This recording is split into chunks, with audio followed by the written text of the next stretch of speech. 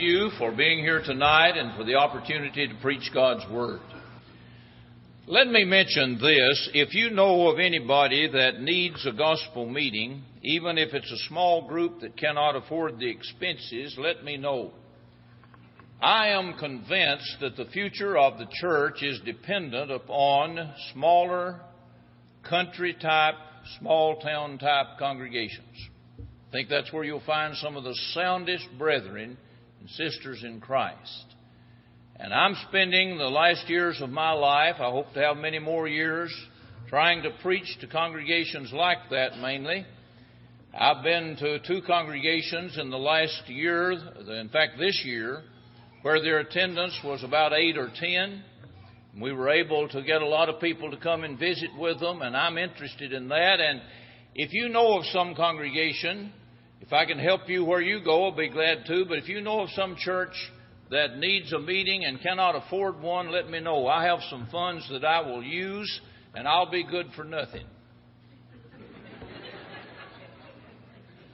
You have to think about that one for a while, don't you, fellas? We've been emphasizing communication, knowing the facts, and motivation. 3 fellows went deer hunting. Big buck jumped up, came across, all 3 shot at the same time. The buck dropped, and they couldn't figure out who killed the deer. Game warden came by. They told him the predicament, said, would you examine and see if you can help us determine who killed the deer? He went down and looked and turned around and said, is one of you fellows a preacher? Yeah. He said, preacher, you killed the deer. How do you know? He said, the bullet went in one ear and out the other. Well, I don't think the bullet's going in one ear and out the other. I know it hasn't. Some of you say you can't remember my sermons, but you remember my jokes. So I'm glad I've got something for all of you. A lot of young people will go out and say that, and I know that they not only hear the jokes, they hear the Word of God too. And I appreciate the young folks that are here. Motivation.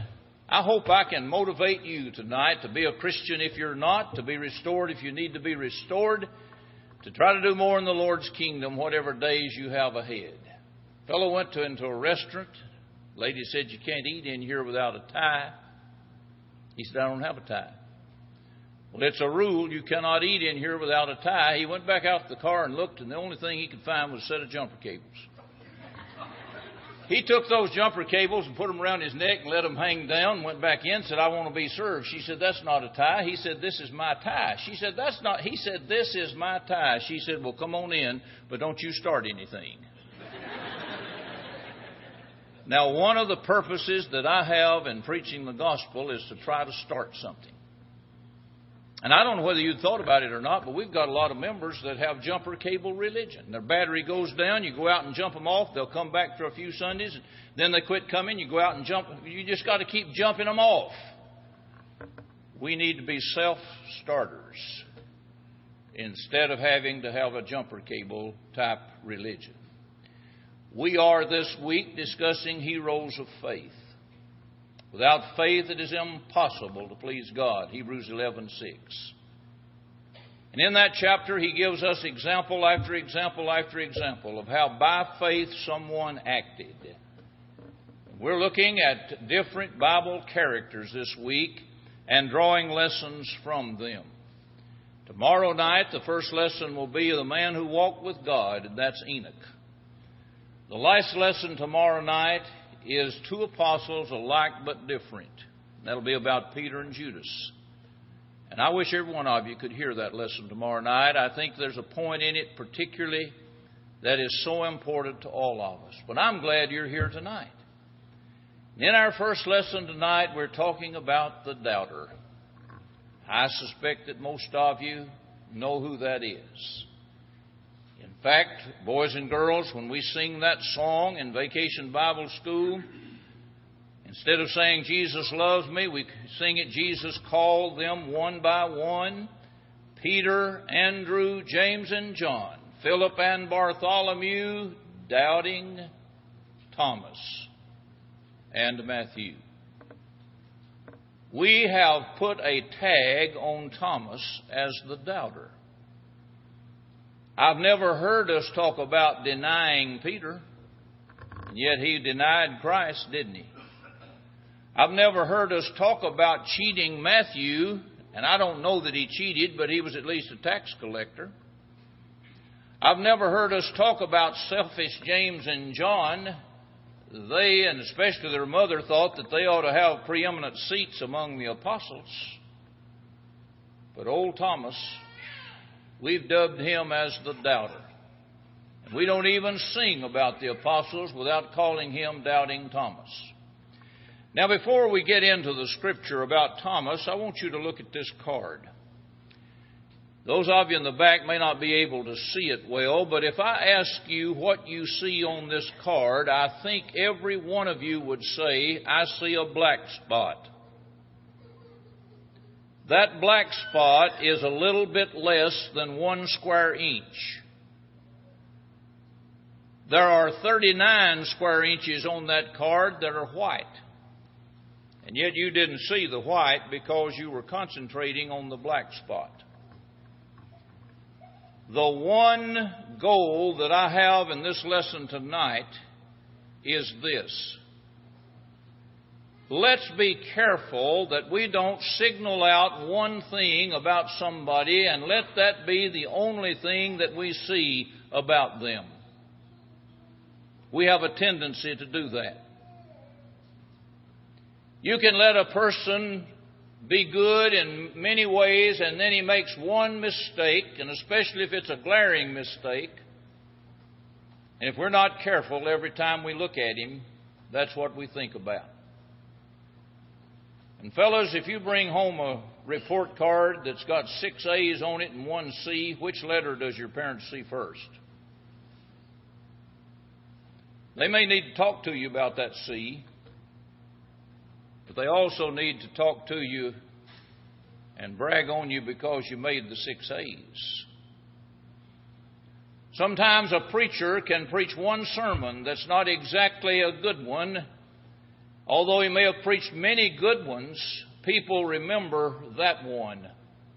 Now, don't misunderstand me. I am not saying by any stretch of the imagination that we ought to condone wrongdoing. I am not saying that we ought to overlook something that's less than what it ought to be according to God's will. But I am saying that we need to learn to be a little bit more objective in our relationships with one another than we usually are. And I believe this lesson on Thomas tonight will teach that. The reason we call Thomas a doubter is because of what's recorded in the 20th chapter of John. Along about verse 19, and a few verses after that, Jesus came on a Sunday evening to the place where the apostles were assembled behind closed doors because they were afraid. And he appeared to them and showed them and proved to them that he was the Christ and that he had risen from the dead. But Thomas was not there. And let me pause long enough to teach another lesson in one sentence. He had missed the Sunday night service the week before. That's all I'm going to say about that. But a little later in this chapter, they were together again the next Sunday night, and Thomas was with them. Well, in between, they had told Thomas what they had seen. We saw Jesus. He's risen. We saw him. And Thomas said, I won't believe it unless I see the prints of the nails in his hands and I'm able to thrust my hand into the place in his side where it was pierced with a sword.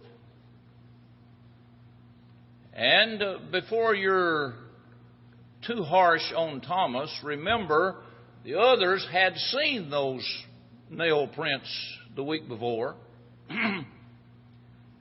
And they were telling Thomas about it, and he says, I really have got to see it before I will fully believe it. So Jesus appeared to them, and he said, Thomas, look here.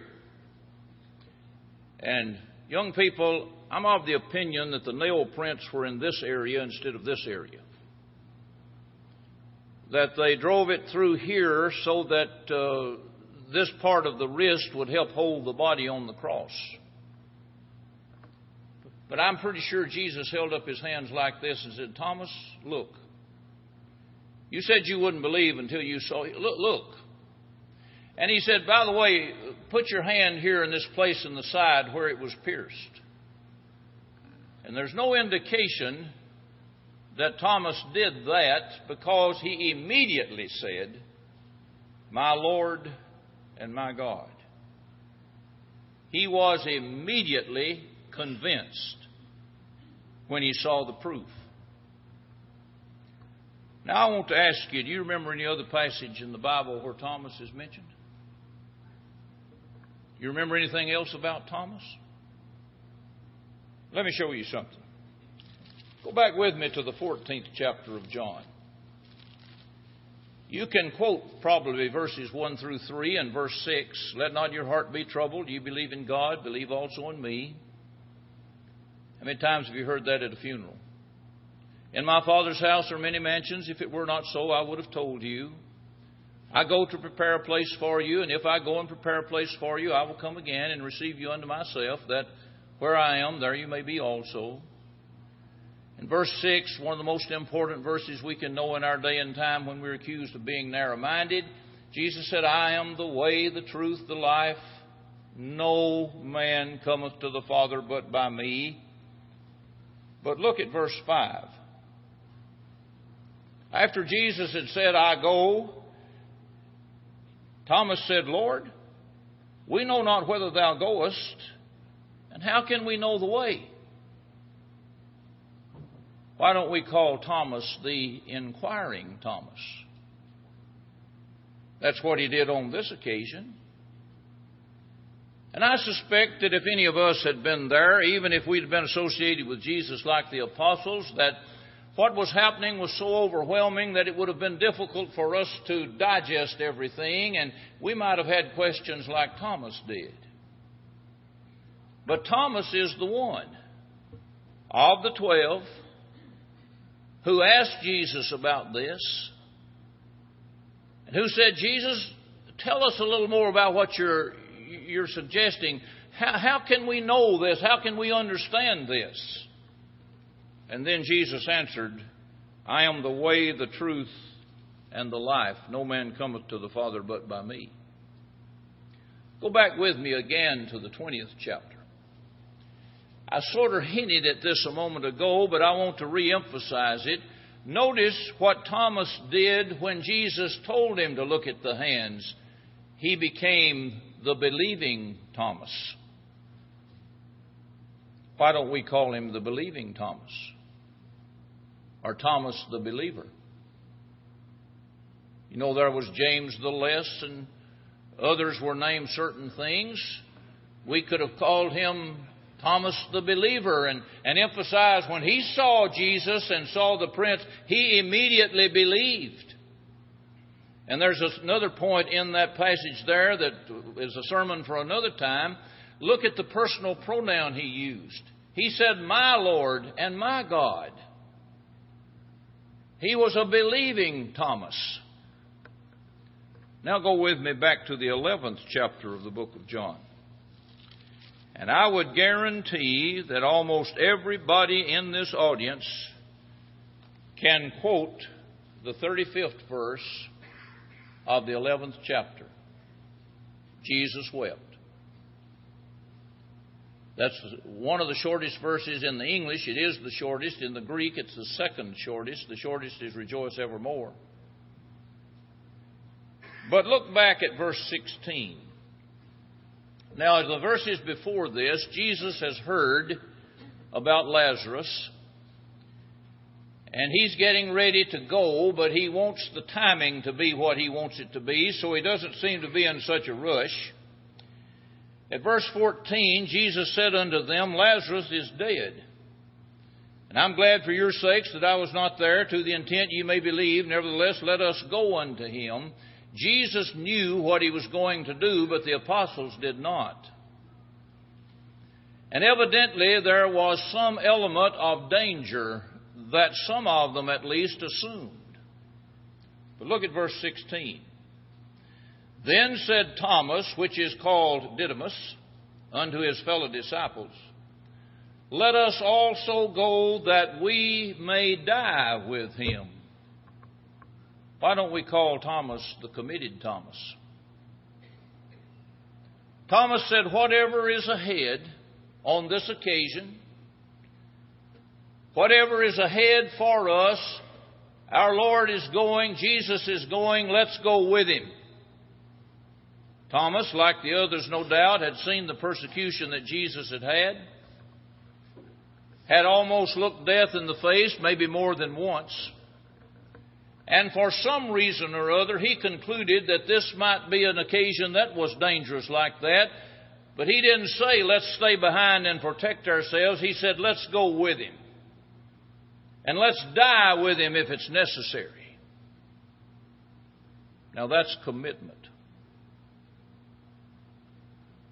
Now look at what we've said tonight about Thomas.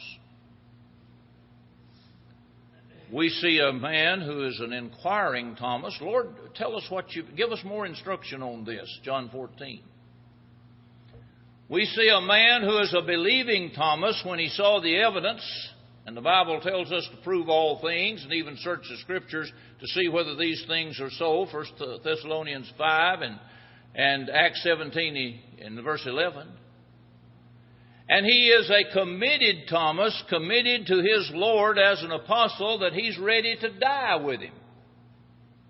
And if history is correct, he did die an unusual death later on. All the apostles did except John, who evidently died a natural death.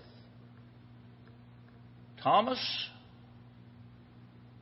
an inquiring Thomas, a believing Thomas, and a committed Thomas. And yet we remember him as the doubting Thomas. Folks, it is not wrong to have doubts. Now, I know you can find many passages where Jesus, for example, sort of condemned the apostles and said, where's your faith, O ye of little faith, and why do you doubt? But I think if you'll look at those passages, it's cases where they had enough evidence to know the truth and they were not really looking at it. I think, in fact, that it is good for us to have some doubts until we are totally convinced of what the truth is. If you and I did not raise some doubts about what's going on, how would we reach the truth and come to the conclusion of what the truth is? I have a hard time finding anything wrong with the statement on the part of Thomas. Well, really, I'm not going to believe completely until I see the prints in his hands and the place in his side. If we're not careful, that's the way we approach the Bible today. Sometimes it's hard to have faith in what God has said, especially if it's not the normal thing that we would want or the normal thing that we would expect, or fits our approach to reason. Sometimes we don't have the faith that we ought to have. In fact, I'm convinced that the development of faith is a lifetime process. I doubt that there's a one of us in here tonight who has 100% faith without ever having a doubt about anything. That's a full lifetime process.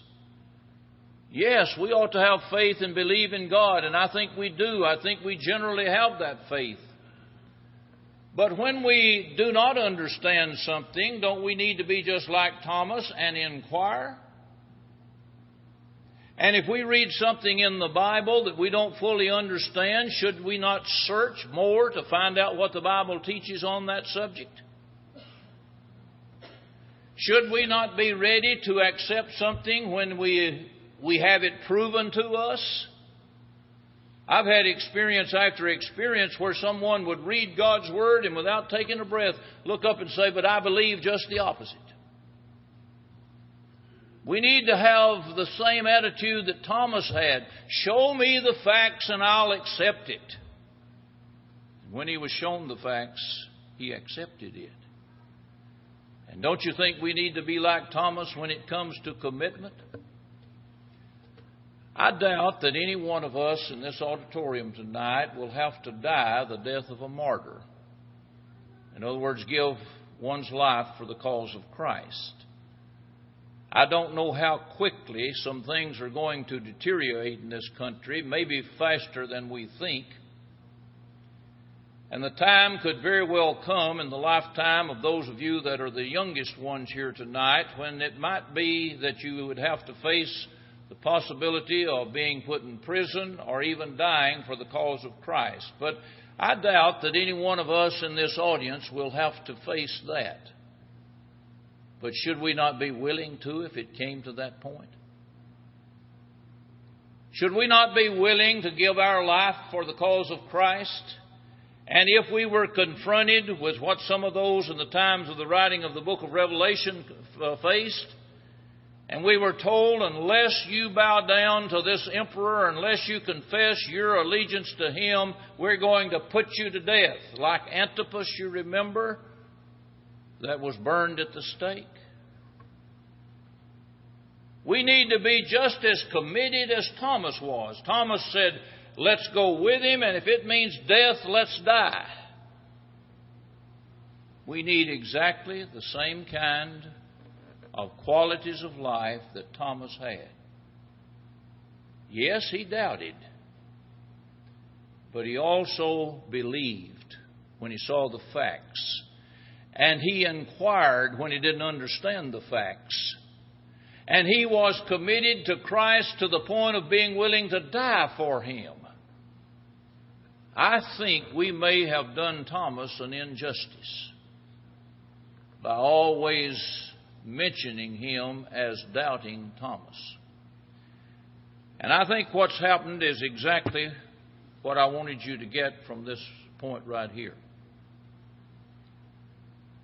I use this card many times when I'm talking to young people about little foxes that spoil the grapes.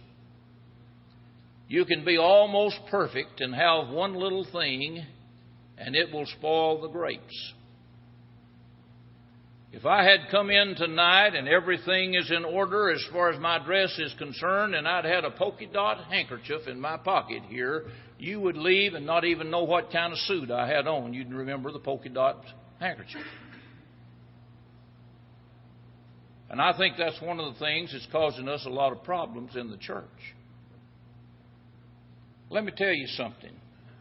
There are not many of us perfect folks left. Just you and me. And if you want to look at the preacher and find fault with him, if I'm the one preaching, you won't have to look long. And if you want to look at the elders and find some fault with them, I'll guarantee you that neither one of them is a perfect man. I wouldn't want to preach for a perfect congregation. In fact, if I moved to preach for a perfect congregation, the day I walked in, it would be imperfect. Now, I'll go back and emphasize again what I said earlier. I am not emphasizing condoning sin. And if you see something wrong with the preacher or something wrong with an elder, go to them and talk to them about it and let them know of your concern. But folks, let's quit nitpicking. Let's quit just pulling out one thing and identifying, boy, that person is doubting Thomas. He wasn't just a doubter. He had other qualities. And I beg of you in your work here at Fountainhead to be sure that you do not practice that idea of pulling out one little something or whatever it is about somebody and emphasizing that to where you cannot see the overall picture of who a person is and what he means to the cause of Christ. Yes, Thomas doubted, but he also believed, and he inquired, and he committed his life to Christ. Not a bad hero of faith for us to follow. Let's stand and sing.